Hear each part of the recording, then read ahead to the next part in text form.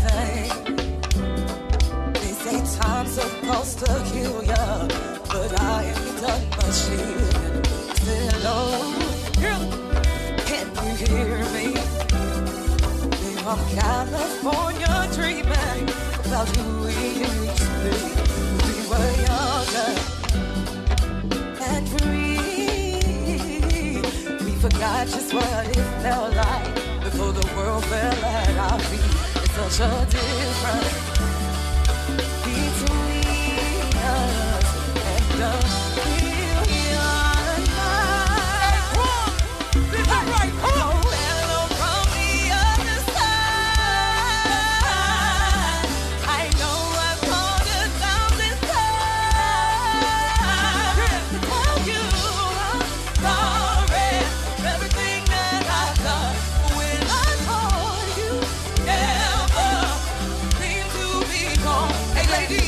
Hello. Mr. Rick. Uptown, you came to party. Hello. Southwest, 25. Yeah. Up the hill, come on. Hello. Boy, I got you moving. Set it off, fella.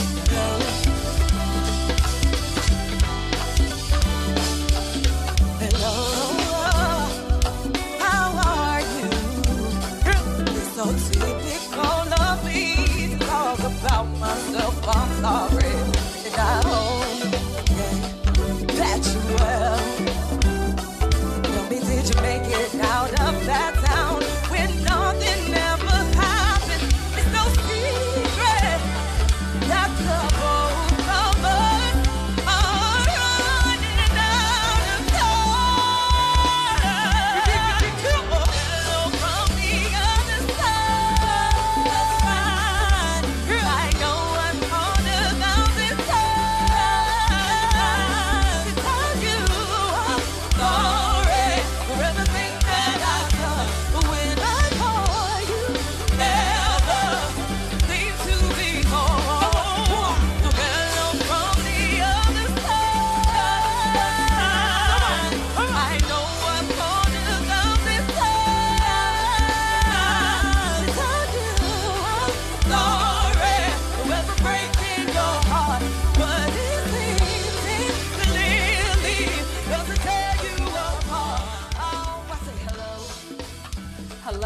Hello, and welcome to another episode of The McYon Show. I am your host, McYon. And I'm your special co-host today, Asia. Guys, we want to thank you so much for tuning in. If you're watching right now on YouTube, please, please, please subscribe to the channel. So, guys, we want to thank you so much for always supporting us and tuning in. We definitely want to thank our sponsors, the Lakeisha Brown Foundation, Manly's Blended Family, DeMarco Sola. So thank you guys so much. So hey, Asia. Hey, man. How are you? I'm good. How about you? I am good. I am good. You got a glow about you. I do? You do. Like a natural bronze. Okay. Come on, bronze. Come through. Come through. Yes. Yes. Was it the weekend that did it? Well, I was in school all weekend. For what? I've been training and training and training. I was over at Bowie State University, and I am training to be a peer recovery specialist. That's amazing. Yes, I'm, moving with everything else that I'm doing right. Moving in on that mental health piece, Working in your gift. Working in addictions and things like that. So I am excited. That's good. I am excited. And what I have found is that, with a lot of my training, it's a lot of the stuff that I've already known. We're dealing with the trauma of domestic violence and sexual abuse and those types of things. And also even my real estate background came up because, it brought up a lot of my housing things and also the ADA, the American Disability Act. Okay. So it's amazing how God will bring things full circle. That is absolutely true. Yeah, so I'm excited. We got one more day in training. We got to go back this Saturday. Okay. I got to take 2 classes online, and then once I get my, I have to do 500 hours of internship. Oh. So once I do those hours, then I'll be able to get my certification. So I'm excited. It's a goal that by the end of this year I'll have that. And so moving into 2020, moving into another position. You want to do it on your own? Well, I have to in that position. I have to have work under someone that's in the mental health Okay. field, and so I have some friends. Listen, I know you. I have a great friend who even made this whole thing possible, and I'm just going to give her a shout out, Aisha Rosenborough. thank you. I love her to death, and just for her to provide this opportunity to me, it's amazing. Absolutely. Amazing. So I'm excited. Well, I'm about happy that. for you. I'm Thank excited you. to see God Thank using you in another facet of life. I know, right? That's amazing. I'm excited. I am really, really excited. So that's what I was doing the whole weekend, is studying Hitting and them learning. books. That's good. Well, I did some of that. I did a little bit of that. What you do? So I had a little girls' night. We hung out for dinner, a few friends, Saturday night, just to let it all go from last week to unwind from the week before. What happened? Well, hold on. Let's happen for the week before, because you wasn't here. I wasn't Because I only get to here. see you every third That is Monday of the true. month. That is very true. It's been trying times. A lot of push-pull energy right now. It's a lot of full moon energy happening We out talked here. about that full moon, right? Listen, it's like you take 5 steps up, get knocked 3 back. You kind of got to eat a good breakfast and go back again. So you just, trying to tie up loose ends, everything for securing the book signing event and everything, just trying to move forward, dealing in logistics, still working a 9 to 5. I even had to go old school last week To do what? and pop up in my son's 7th period class and What? just sit in the corner. What? And I told him in middle school, you'll get embarrassed. It's not elementary school where they like, hi, Xavier's mom. It's like, ooh. And sure enough, when I walked through the door, whose mom is that? And I told he said, but I've been behaving like I got it together. I said, oh, I know. I just needed you to know. I'll come up here. Right. Yeah, so I sat in That's the corner for very about important. 45 minutes. I went old school. Yeah, and he ain't know, right? Did not That's know. the best time. Did Don't not ever know. tell them when you come into the school. Don't ever tell them because they can send it like this. Yeah, like they don't do nothing. Like to catch them in the act. Got to catch them in the act. Yes, indeed. So just making time for everything. Just putting a little bit in each necessary pot to just make this thing all come together. Yes, indeed. So when you and the girls this weekend, this sleepover, what did y'all do? Did- Was y'all up all night? No. Or were these older girls or little girls? No, our age. Okay, But definitely okay. nobody slept over. We just Okay. dinner, a little socializing, a little cackling. You know how we do when we get together. Yes. So no sleepover this time. Okay, We've okay. done it, but not this time. Okay. Yes, and in church yesterday. Okay, so what was the message yesterday at church? So we actually doing a month-long sermon on what did Jesus say about the Sermon at the Mount. I'm glad, because a lot of people twist up things Jesus said. A lot of things Jesus ain't say. Jesus did not say. So what Too was much some of the interpretation. things that Jesus said? So basically, this was part 2. And it's the Sermon on the Mountain. This is Matthew 5. It takes place in Matthew 5. I think 6 and 7 too, but we focusing on 5. And just how to be pure at heart, how to be God honoring in all our actions, even when the enemy comes up against you. How to respond, or what did Jesus say in response to certain things happening. So just kind of, and yesterday's was interesting because I don't want to say passive, but I know or hear or see stuff, and I kind of just let things play out. But when the people have to lean on me, then I'm starting to get worn out. And yesterday's message was about having dominion, like having dominance over these situations and speaking it. See something, say something, And a lot of times when we don't say something, when we know something is out of order or not right, and we just take that passive way of dealing with it, and then it turns on us, it ends up eating us up. Tremendously. And I felt it last week. So I had to have hard conversations today. I actually had one today. Just like, listen, because I'm helping the kids out, these 18-year-old, 21-year-old girls, emerging women, showing them how to be women, showing my goddaughter how to get an apartment, compare rent to square footage and all that, because mom, for whatever reason, isn't checking in that department. So not just helping them, but then going back to mom, listen, I'm going to need you to get in gear. At the end of the day, this is your baby. And I still got to pop up on mines in 7th period. So I need you to get back in the game. So just having those hard conversations, recognizing there's an issue, and saying I'm willing to help, but it takes a village, like they say. Absolutely. It really do take a village to be able to help, and especially those communication skills. A lot of times we think that when something is going to be confrontational, then we tend to back away from it. But you know, sometimes we think of confrontation like it always has to be a fight. Right. You know what I'm saying? Right. And then we lose our will to fight or stand up for something when we just have to know that, you know, this is all about communications. We got to have conflict resolution skills. You know, everything ain't going to go our way. But when you have a dog in a fight, you have to be able to talk about that and deal with that. I agree. And our kids are definitely the dogs in this good fight called life. In the fight.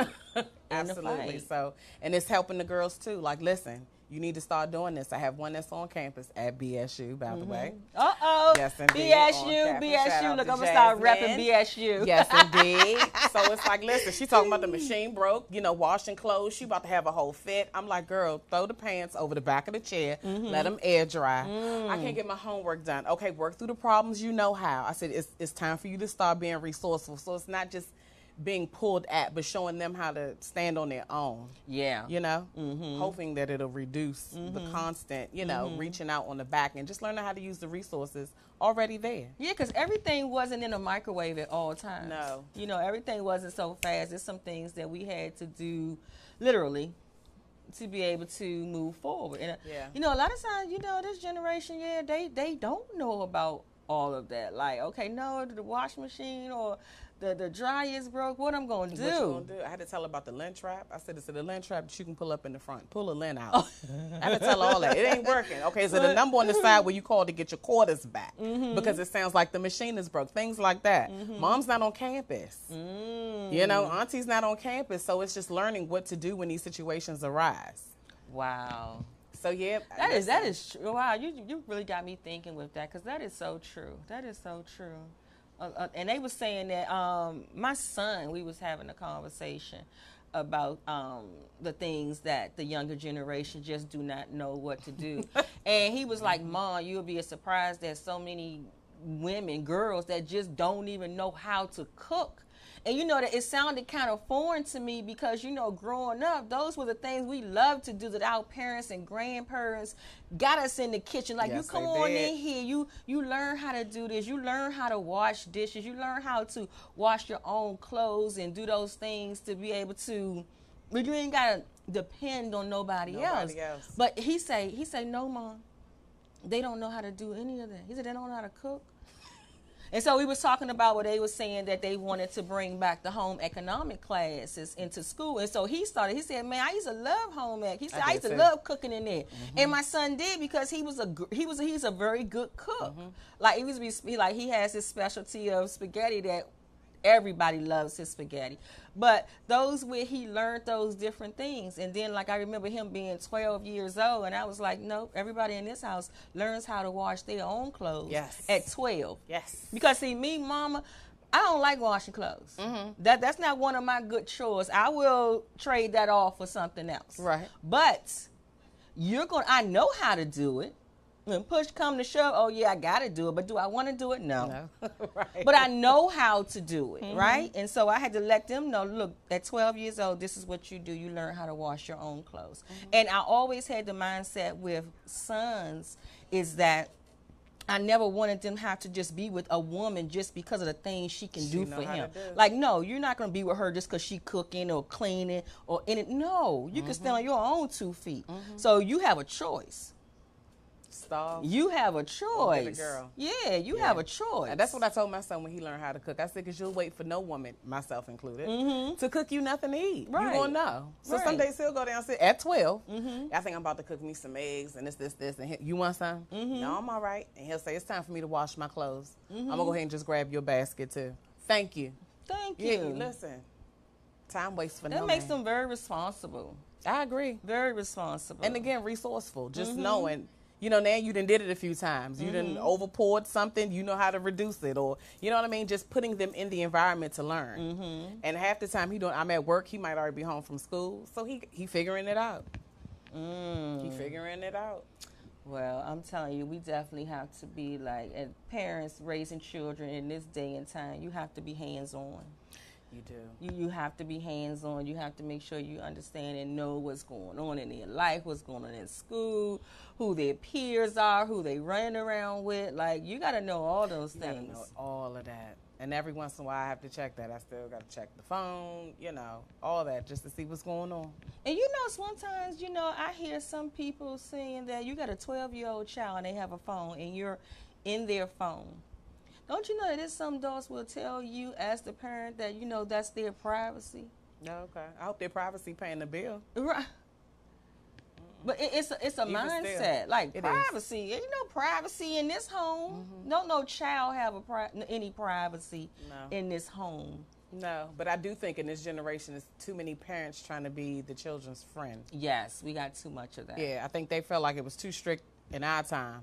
So now it's like, well, let me just kind of connect in a different way. But we're seeing that some of the old school techniques, again, popping up in classes, you know, showing them and guiding them into how to do certain things. It still reigns supreme. Like, it's still necessary to have to do that. It is. And I tell my son all the time, I'm not your friend. And you're not supposed to like majority of what I say to do. But that means I'm doing my job. Absolutely. That is so huge Not here to right be liked. there. That's so huge because I'm raising you to be independent, and that eventually you won't have to. That's what parents do. Parents raise their children not to need them. Absolutely. You know, be self-sufficient and not to need and depend on anybody else. So it's my job. So yeah, you gonna buck the system You are. because it don't feel good. It doesn't. It don't feel good telling But no, just- you gotta do that, you gotta do this. It don't feel It good to doesn't. nobody, right? Yeah, but just like law enforcement, I got to stay one step ahead. Yes. And in the long run, you appreciate those They things. do. Because They I know do. there's a lot of things growing up that I didn't like growing up. I didn't like that I had to get up at 7 o'clock on a Saturday morning to wash clothes or to make up my bed. Make up the bed, I'm still in it. Still in it. Why Yep. am I getting up out the bed to make it up? Just don't come in here. Right. You know, Let's just just forget don't my come room in not here. here. But it teaches those things that when you grow up, then you'll know how to tidy up things and keep your room. And still to this day, I ain't even gonna fake. I still don't make my bed up every day. I don't No, make mine up every I day don't. either. Ever since I became grown, it's one thing I'm not gonna do. I ain't gonna make. I the think bed as up long as every that day. bottom part where your feet go, as long as that's still safe and sound, and you can make sense out of what's happening at the top part of the covers, you good. Shoot, I'm single in my bed. You ever seen that meme on Facebook where it has your single friend got the book, the computer? Oh, that's how my bed looks. That's mine, And too. in my bed, I got the computer. I may have my tablet. I got a book. I got some paper. If I'm studying or reading, it could be 2-3 books there. Yep. That's Whatever. me all day. In my bed. Yep. It has been there like that for.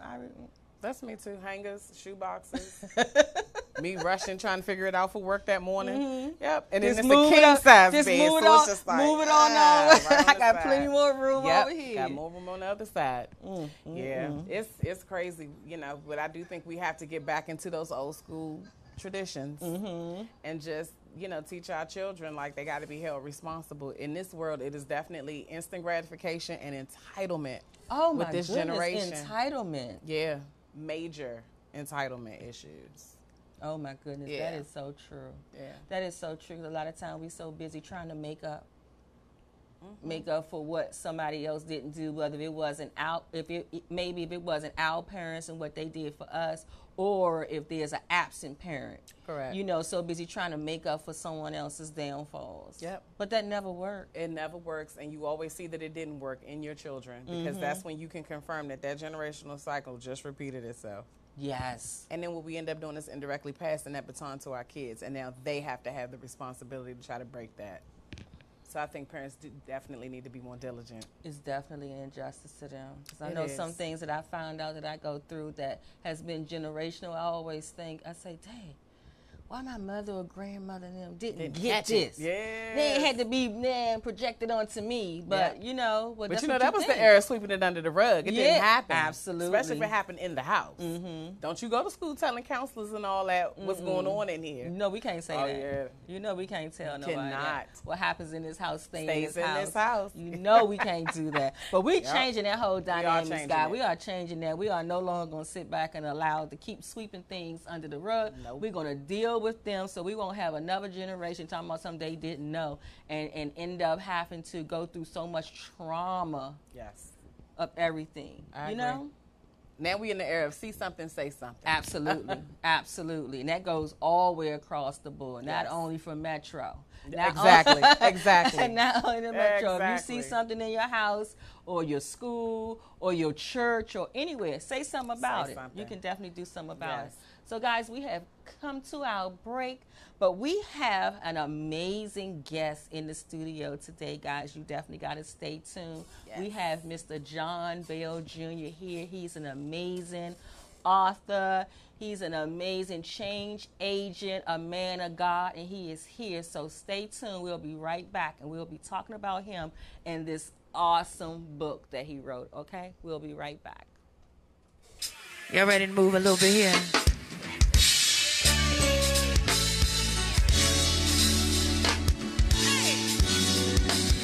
It's been a long time ill. Hey, I watch the Margaret.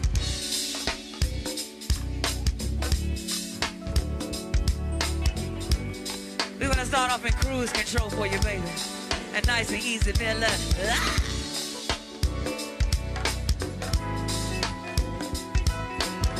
Gonna do this for all the sexy Aquarians in here. Happy birthday to you, baby. Let the market watch here. Happy birthday to Miss Sabrina. Yes, right, baby. What you say, baby? I'm coming to you. And Mr. Danny got a birthday. Happy birthday to you, Danny. What you got for me, baby? A big paw. Happy B-Day to Big Paw. Watch the pocket, watch here.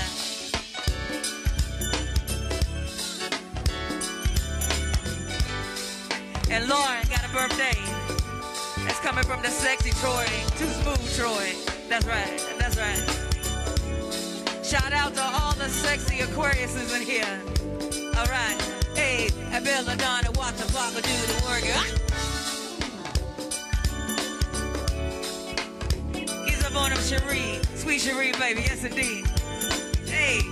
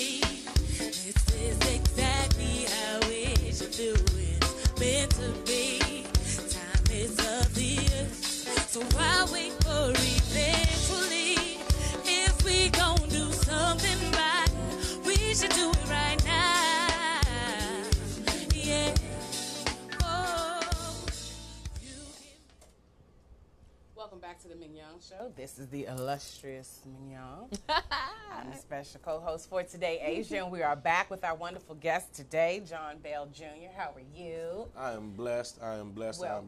It's good to have you. Thank you. So we are here to get a gift, get blessed with a gift, huh? That's what they say. All right.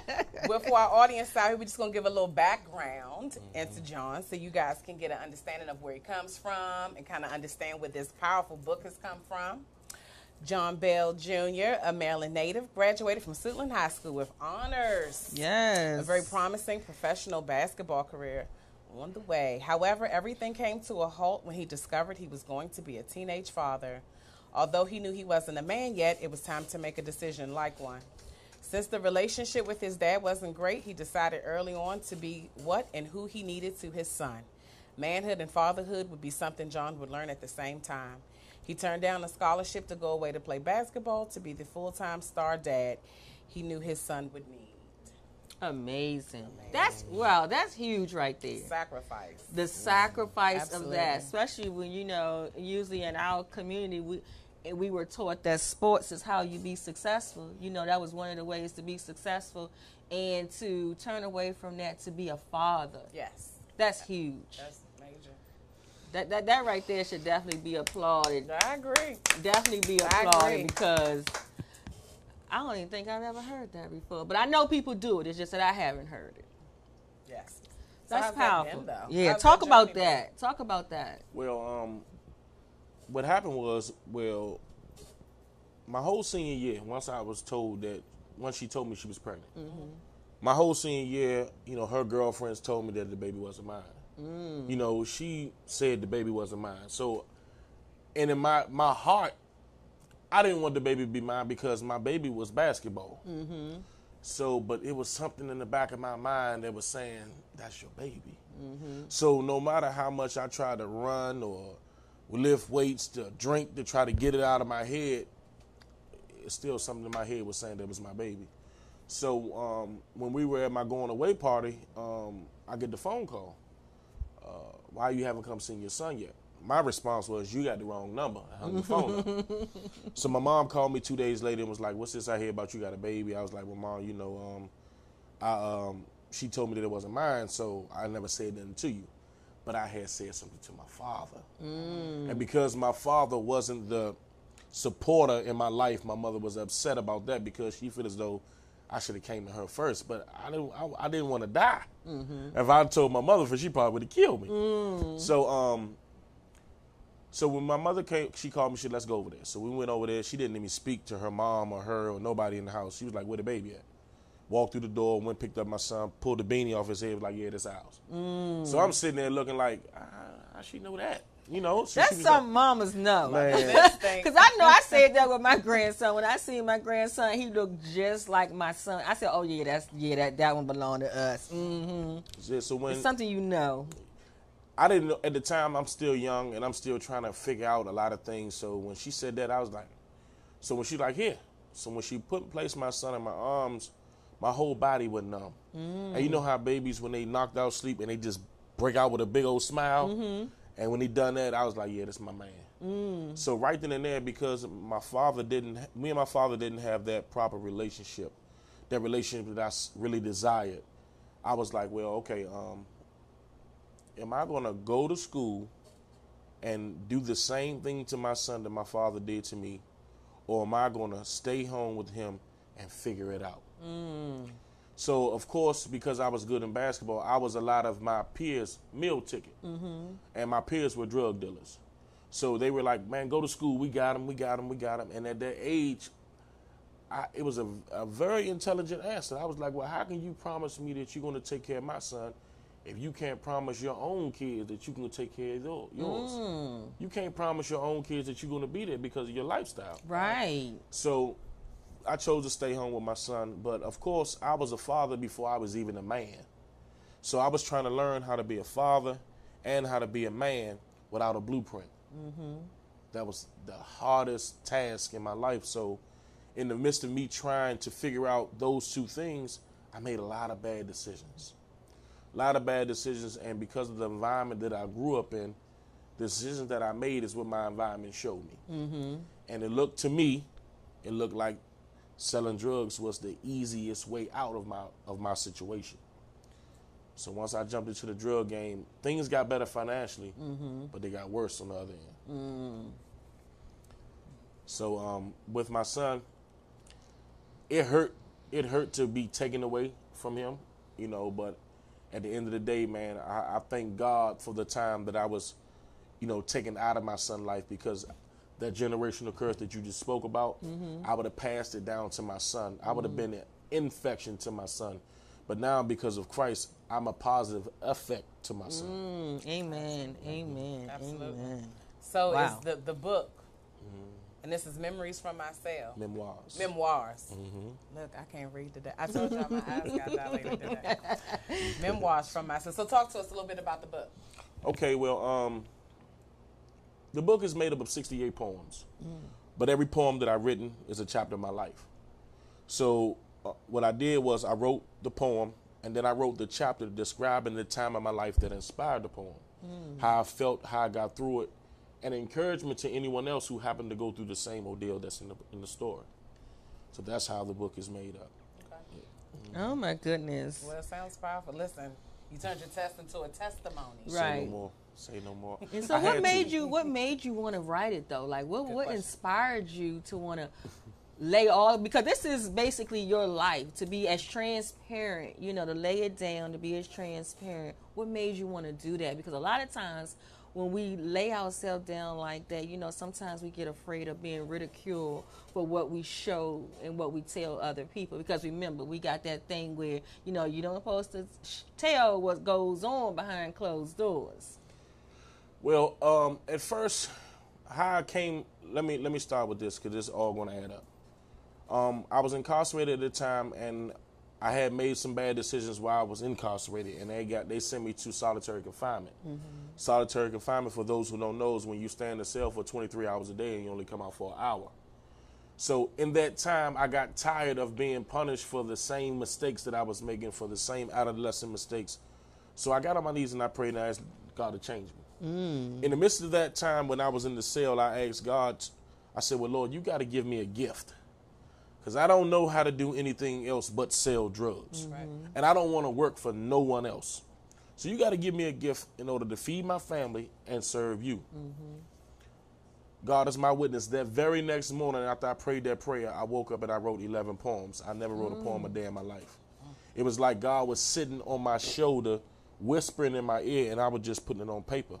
There was so many things in my head that was coming in my, and every time I try to go to sleep, it would just until I got it out on paper. Couldn't even rest. I couldn't even rest. So I think I got to about 150 poems, and I was like, "Well, Lord, what do you want me to do with them?" And He said, "They're chapters of your life." Wow. And right then and there, I knew, write a book. Wow. Write a book. That's amazing. That's amazing. And it's so important that when we do pray, that we have to also be open to hear God when He responds. So that was amazing that you even was there to be able to hear. Because a lot of times, a lot of us miss it. We do. And it's because of the chaos in our own head. And a lot of times God is answering right away, but it's so much that's, diverting Going our on. attention, Yes. distraction. One thing I live by, God's message travels faster when it doesn't have to travel through trash. Lord have mercy. That just gave me a chill through my back. Lord have mercy. indeed. Yes. Oh my When it goodness. doesn't have That's to travel powerful. through trash, man. And that was something that was one of the quotes God gave me. And He told me that because at the end of the day, life makes us worry about so much. But when we are walking in constant faith, man, nothing can happen to us that God doesn't allow. Nothing can happen to you that God didn't okay, to give it the okay to happen. So a lot of times, just because we're human, we will stress when it first hit. But then once you realize who you serve and who you are in Him, your stress should just go away. Agreed. It's irrelevant. Yeah, Exactly. absolutely.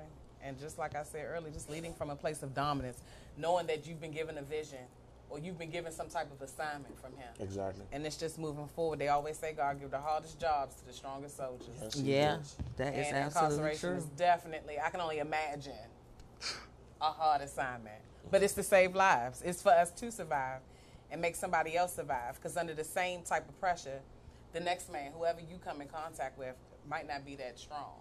Absolutely. And in that book, you'll see there's a lot of guys that I left in the prison system that they'll never see freedom again. Like their parents will be coming to pick their body up from the federal prison system. Wow. Do you know how powerful that is? You know how big of a burden that is to sit with someone, and he's such a good person, man, and that made a mistake when he was a kid, and never going to be able to say I'm sorry. Never going to be able to get a chance to live his life with his family in the free world ever again. The next time he sees them is when they are sitting with God. That's big, man. It's a predetermined fate for sure. It's That's like big. knowing that at some point we all gonna leave this earth, but knowing that that's how you're gonna go out. Yeah. You know what I mean? It's tough.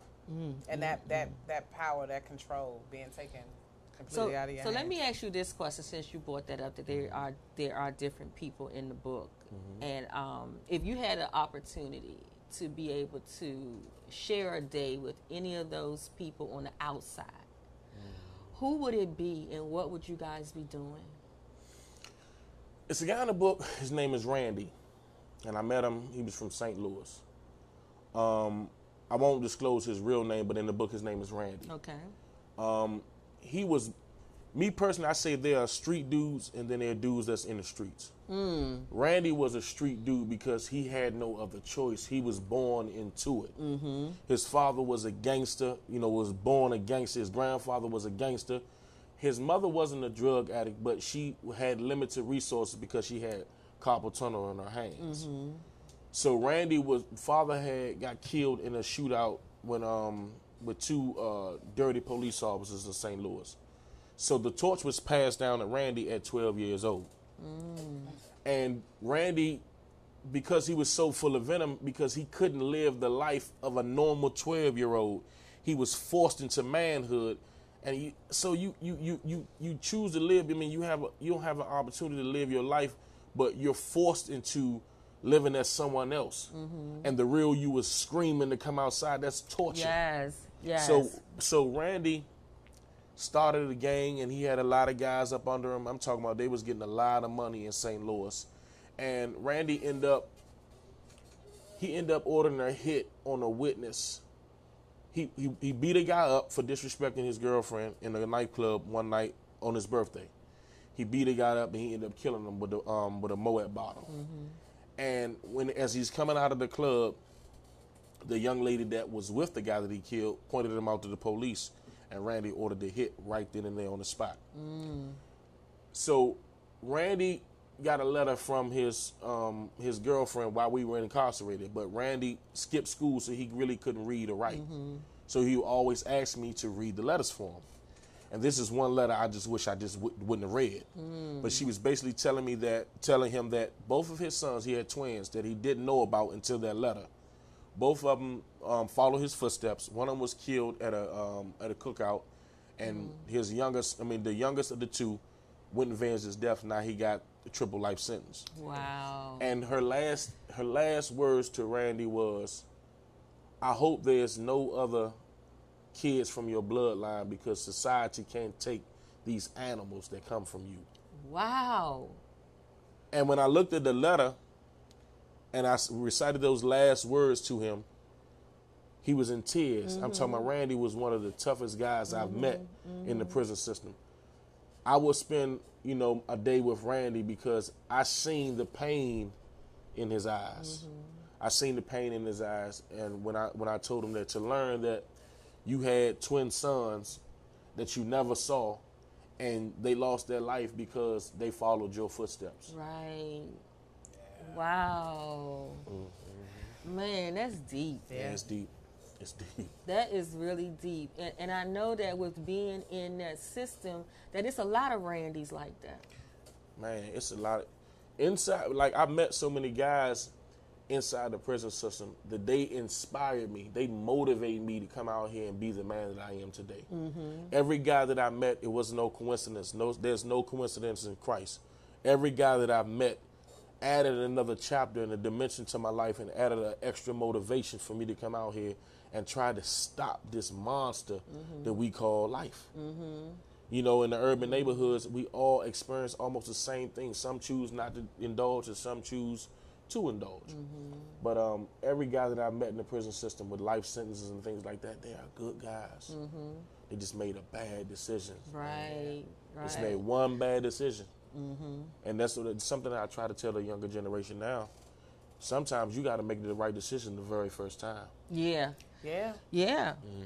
Yeah, and I always say sometimes the right decision isn't comfortable. It's just necessary. Yeah. Everything is not about comfort. It's about what's necessary. And that's what they say, we got to get used to being uncomfortable. Oh, absolutely. Because that's change. Yeah, that's we constantly change. evolving. That's change.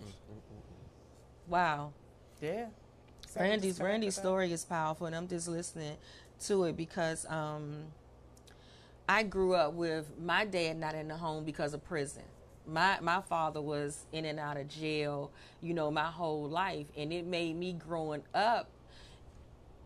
It has different effect on all the children. My older brother, he's like, that's something I would never do. It made him very self-sufficient, went out there, went into the military, you know, had his mind right. He knew what he didn't want to do.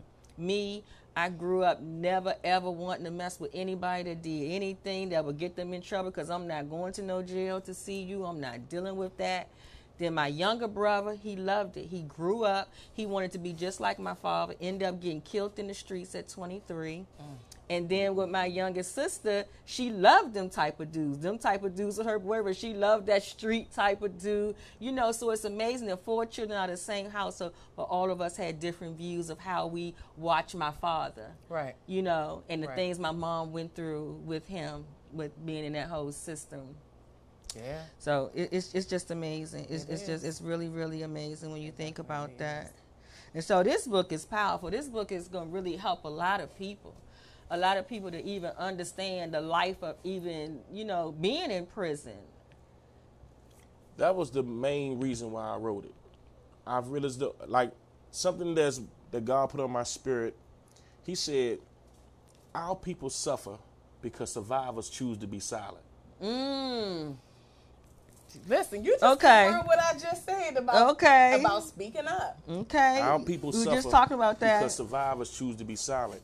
If you have been through something, if you've been through an abusive relationship, a failed divorce, a drug addiction, prison system, whatever, a loss of a loved one, if you have been through anything and you choose to be silent, you allow someone else to suffer because you choose not to say nothing. Come on now. That is so true. And we are so big in that when you said that, because my platform is domestic violence. I am a grieving mother because I also lost a child to domestic violence, a daughter. And it's my mission. That's why I've been on this platform for 12 years to talk about it. So I won't no longer be silent about the effects of things that goes on in the household that causes people to lose their lives. Like, people are dying because of the silence. I agree. Yeah. I agree. And see, me personally, when I was introduced to the drug game, they didn't tell me about the other side of a bad decision. I was handed the drugs, and I was said, look, be safe, be smart. Many tell me, you introducing me to a world that's foreign, and this is the only advice you have to give me?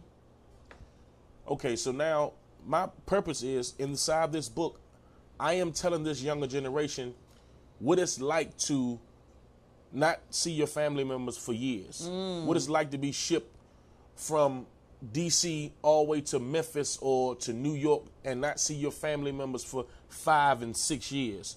I'm telling them about how it is when you come inside with that gun mentality, like you got a gun and you don't have a gun, and you have this master manipulators waiting to do something to you. I'm telling them about how the younger guys in there are getting their manhood taken from them.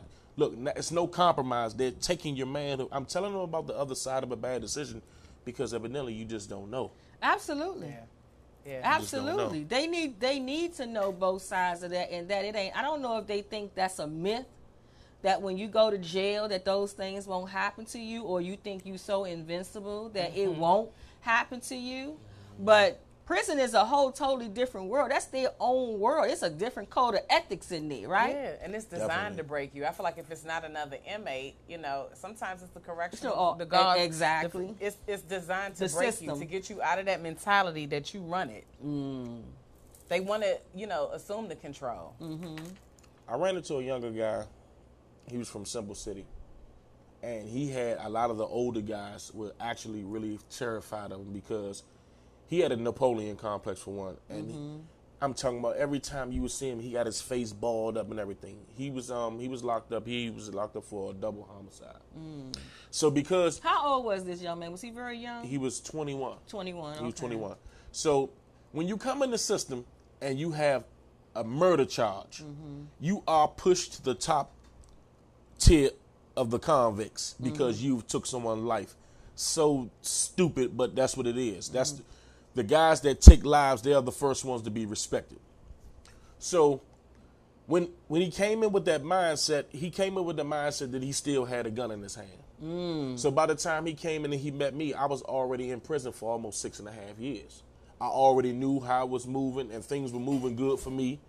And we already had a set system. So he would come in off the weight pal, and he would like to play his music real loud.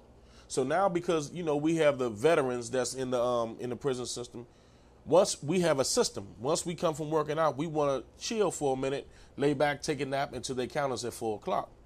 He likes to come in at 3 o'clock with the music loud and things of that nature. So one day he and I got into it about his music. It's in the book as well. It's called Shooter. And I knew that everyone else was terrified of this guy because he had a murder charge. And I couldn't understand. Like, I don't care what you did in the streets. When you come into the prison system, everyone's equal. Right. I don't care what you did, everyone's equal. You either lose respect or you gain it. So I was not going to let no one make me uncomfortable inside the prison system. So when he came in and he kept playing his music, like, I approached him. So when he barked and, balled his little face up and bucked up to me, I bucked back. And once I bucked back at him, I seen the fear in his eyes. I seen the fear in his eyes, and I knew that he didn't want to go to that next level. Because in his mind, he's saying, I'm just going to go get my gun. But then reality kicked in, I don't have one. So I told him, I basically broke it down to him. I was like, well, look, you don't have your gun in here, right? I just want I want to reiterate that to you. So whatever you're going to do, you're going to do it with these. Or you're going to have to get your knife. What? Oh, but you don't have one. So what the decision you're going to make? And then when he started asking for advice in the middle of a heated conversation, I knew I had him. So I knew it was time for me to breathe life into him. So I sat him down on the bed and I figured out his why. Why are you so upset? And that's important. You have to figure out what's driving so much pain and anger. Yeah. He had so many unanswered questions. His mom was on drugs. He was one who was born into it. His father, he never even met his father. So he had so many unanswered questions, and that was the reason for his rage. And a whole lot of abandonment issues, rejection, unloved, dealing with that is so huge, because when it all boils down to it, that a lot of times when people are going through those different types of things, got so much going on, so much anger and pain, when it all boils down to, we all know it goes back to childhood. Absolutely. Of what they didn't get at that time, whatever, that nurturing mom, the dad that wasn't there. And sometimes a lot of times people will say they don't care that they don't have a mom or dad, but we all know that's just. Yeah, sometimes people compartmentalize that, just trying to seem like, so rough and tough. It's just a facade that a facade that they're playing, like it doesn't bother them. But I realized with Randy, I realized with the younger guy, I forgot his name Shooter, in the book. you said Shooter. His name was Shooter, but his name was Whitey. Whitey. His name Whitey. Okay. So I realized with him that all he really wanted somebody to do is listen. I grabbed him and I started to speak life into him, and I gave him a hug. That's what he was waiting on, but he was waiting on it from his father. So when I started to fulfill that role as a mentor, he took to me, and everything that I said to him, I'm talking about, it was law. And when they transferred me from that prison to another one, man, he cried real tears when I left, because here you go again. Here I am all alone again. Now I'm being abandoned again. So now they trigger that again. There's a lot of these younger guys out here today, man. They're still grown men.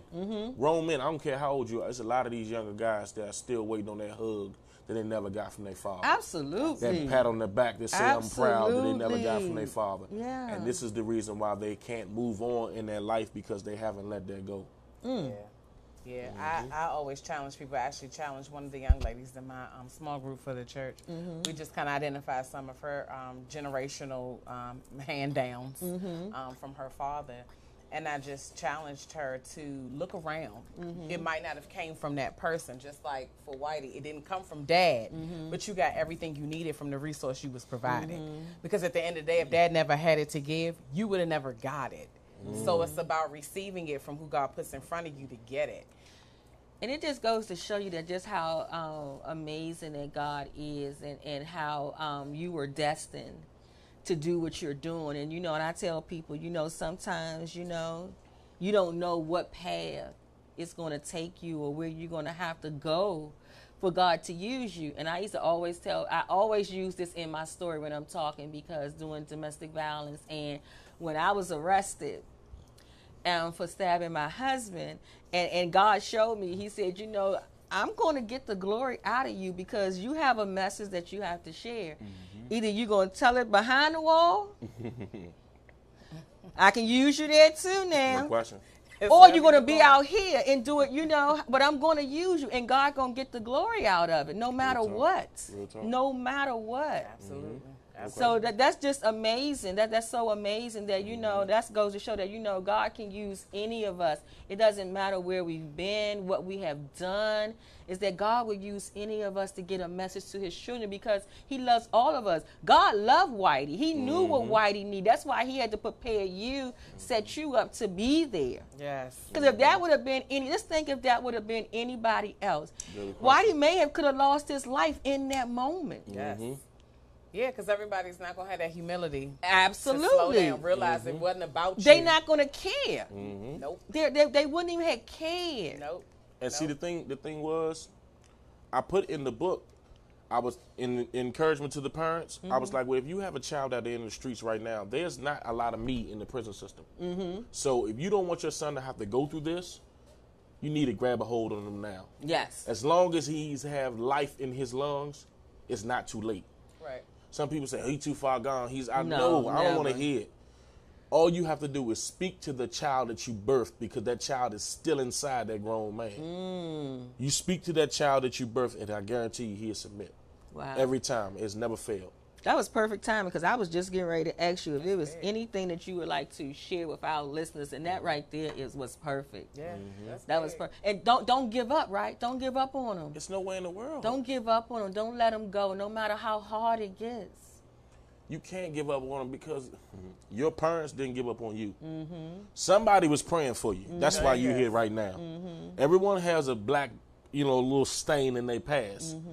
But one thing about it is that a lot of people give up and they choose to take the easy way out. And a lot of people give up by not asking for some help. A lot of single moms like, I don't want my business out in the street, and a lot of them fail to ask for help. And when you don't ask for help, you're actually giving up. Yes. And I always say, you ask for help now, or you ask for help to pay a bond or to bury him. Agreed. Absolutely. Listen, they did not lie when they said it takes the whole village. It do. Especially being a single parent. It you know, dad or mom. All dads don't know how to braid hair. Yes. Some others don't either, so no shade. But Puffball. yeah. So, John, tell us a little bit about your future. Like, what can we expect from you within the next 5 years? What's on your plate? Is there another book in the works? Actually, I wrote 9 books while I was incarcerated. Wow. The blueprint for the books is already written. I just have to go back and tighten them up, and format them. But actually, me and my partner, Aaron Goff, we just started a mentoring program called the Powerhouse, where I'm going to be working on the youth's mental, spiritual, and emotional and their physical.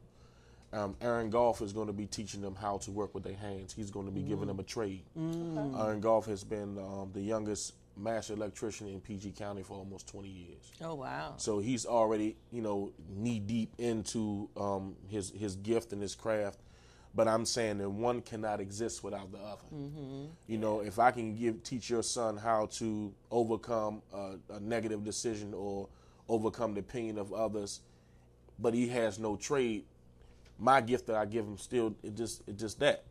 And if you give him the skills, life skills to work with his hands and things of that nature, but he doesn't know how to deal with the boss on his job. So we're basically putting 2 entities together to eliminate the excuse. The only way this child goes to this program and don't succeed is if they don't want it. Right. So my next book is called I'm Finally Free. Life After the Lesson. So because the first book is called Memoirs from My Cell, The Resurrection of John Bell Jr., when the listeners hear I'm finally free, the first thing they think about is me being free from prison. One thing you're going to learn about John Bell, I'm always the one to provoke thought. When I'm saying I'm finally free from the opinion of other people. That's true freedom. That is true freedom. That is true freedom when you're free from the opinion of other people. Because every decision that we make, whether you want to admit it or not, is because of the praise or the criticism of other people. I'm free from prison. I'm free from the generational curse. I'm free from my pride, my ego. I'm free to be John Edward Bell Jr. and not who society said I have to be. Amen. Absolutely. Amen. Absolutely. And that is huge. On assignment. That is huge. On assignment. Listen, the only thing you can care about is what God say when you're on assignment. You got to always look forward. You can never look back. Wow. That really just blessed me because I see that all the time, even with us in this whole social media era. With everything being always posted on social media, you see how everybody, people going through so many things. And sometimes I have to stop and question. I'd be like, why is this on here? Like, who is this for? Like, is it really for help? Or is it for sympathy? Or is it just for likes? Is it just because sometimes we have that codependency thing. It's prominent. It's more prominent than what people think. Yeah, it is. It goes so much deeper. So we gotta be very careful. We gotta be very careful, and we gotta make sure that we are giving ourselves the tools and using the tools that we have to become that free person, where we don't worry about what other people think. And sometimes people say, well, it's easier said than done. I used to feel like that. But now I don't even care, because usually when they say it's easier said than done, it's because you're still worried about what people think. Real talk. You still worrying about what people think. No, it's not. No, you just do it, and you don't worry about what people think. They knowing that they're gonna talk and do what they're gonna do anyway, regardless. And like it's really true what they say when they say you damned if you do, you damned if you don't. Yes. Because if you didn't do it, something would be said. Yes. And because you did it, something might be said. Absolutely. So what you gonna do? Absolutely. So that's big. So how can you help somebody with that? Like, because you have overcome that. How would you help somebody to overcome that? And I'm gonna call it people pleasing. Well, it comes with constant encouragement. Because at the end of the day, nothing can be given to you if you don't want it for yourself. So you have to be able to look back at how many times you've done something for the pleasure or the pleasing of other people. And you got to look at it, what has it gotten you? When I was able to sit down and ask myself, why am I really here? Why am I in this prison system serving a 15-year sentence? Why am I really here? And then when I started to think about it, I was like, it wasn't never for me. My whole life I was chasing compliments and the pleasures or the compliments of other people. And I was like, why am I really here? And then it got to a point where I was like, the people that I was trying to please, they're not even here. They're not even here. The people that I was trying to get their approval and things, they're not even here. They don't care if I live or die. That's right. And that right there said, you got to do something different. You got to do something different. So God gave me a chance. He said, either you're going to live or die. If you're going to do it my way, or you can do it your way. But I'm telling you, life is over here, but death is over there. And that was it. But my encouragement to anyone was, well, you got to love yourself enough to not care about nobody else. Right. In certain instances. Right. You got to love yourself enough to only care about what's good for you and your family. And once you're able to do that, then the praise or the criticism of other people, it doesn't even matter.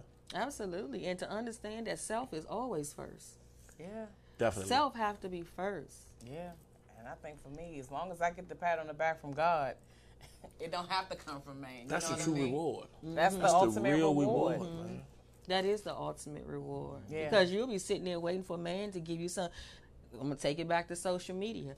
You can put up so many accomplishments that you have, worldly accomplishments that you have got for the work that you are doing in the kingdom, and they will scroll on past it. Oh yes, Right on past it. They will scroll right on past it like it ain't nothing, like they see it all the time. I'm telling you, pride, jealousy, all that will bind that up. You won't get the glory at all. That's why it doesn't matter. I believe that God will give you the recognition from man, from the people that he set for. Absolutely. So and they just gonna like see it anyway. connections, the people, you know what I mean? Some of the people that have given any type of acknowledgement. I heard the podcast.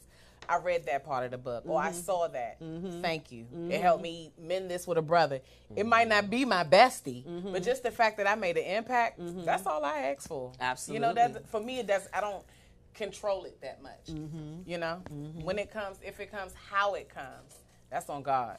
Absolutely. So, John, how can they find you on social media, and how can they purchase your book? Well, you can find me on social media on Instagram at Coach John Bell. And I have also a page for the book. It's called Memoirs from My Cell. On Facebook, it's John Bell Jr. on Facebook. Well, my book is available on Amazon, and also is available on my own website, CoachJohnBell.com. Okay. Yeah, and also, what I want to speak to you about, is when I have an event coming up October 19th. What I do, I have social events every other month. Because when I came home and I sat at the bar, because of my new way of thinking, I'm looking for like-minded conversations.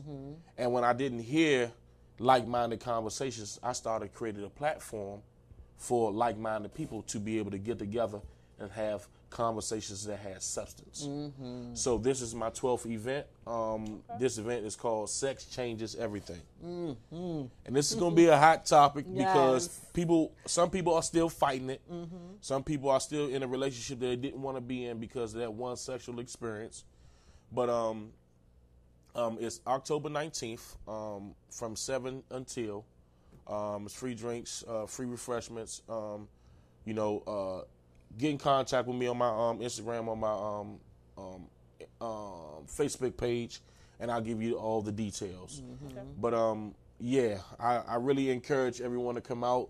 If you check the track record of any events that I've had, all of them been a blessing. The last one would have been amazing for y'all to have attended. It's called The Lies That We Live Behind. Right. Are you recording these things? You need to record these events. Yeah, I had some, like bits and pieces. But the last one, it was amazing because it's basically spoke to the generational curse. It was like we were speaking about what y'all just said, what goes in the home and the house stays in the house. It's also speaking about why grandma or auntie say, "Oh, don't leave your kids around Uncle Boo Boo," right? But never tell you why, right? You know what I'm saying? And never get Uncle Boo Boo no help. Yeah, just like you know he ain't right. Yeah, and we know, and you ain't either. And for the young ladies that have been sexually assaulted or abused in their past, and they have lived with that for so long, and they don't know how to communicate it to their daughters or their peers when they do it because of the fact you choose to live behind this lie. It was a very, very emotional event. Absolutely. But John, we're gonna have to have you come back. We're gonna do a part two. Yes, because most definitely. Can this hour goes so can it be on my day? Can it be on my day? Because this hour goes so fast. But you have a wealth of knowledge and. Absolutely. Just from, your point of view and where you come from and all that you have been through, that, you can teach so many people. So many people. The information that you have inside of you, the wisdom and everything, it can help so many people. So we are definitely going to have John to come back on the show, and I am definitely... I'm going to put it on my calendar to be at the event on October the 19th. That's a Friday night? Saturday night. Saturday night. A Saturday night, October 19th. Guys, you guys got to definitely connect with this brother. He is powerful. He is doing amazing things in the community. He has a mentoring group. So, guys, we got to connect with him and do what we got to do for the community. Absolutely. Do what we got to do. So, guys, you can always follow me on Facebook and Instagram at MBA Speaks, and also check out my website at mbaspeaks.com. It was a pleasure. It was a pleasure. It was a blessing. And where can they find you, Miss Gorgeous? Well, you can catch me on Instagram, spiritual_phenom, or you can catch me on Facebook, /Asia Gant. And also that book. The book. The book. Mayor's Reflection, September 2019. It's coming, it's coming, it's coming. You guys sit tight. It's going to be worth the wait. It's amazing. I'm getting it perfect, as close to perfect as I can get it. This month it goes down. Ooh. Absolutely. So thank you guys. Thank you for watching. Please share this video, and we'll be back next week at 6 p.m. Eastern Standard Time. Thank you again for watching.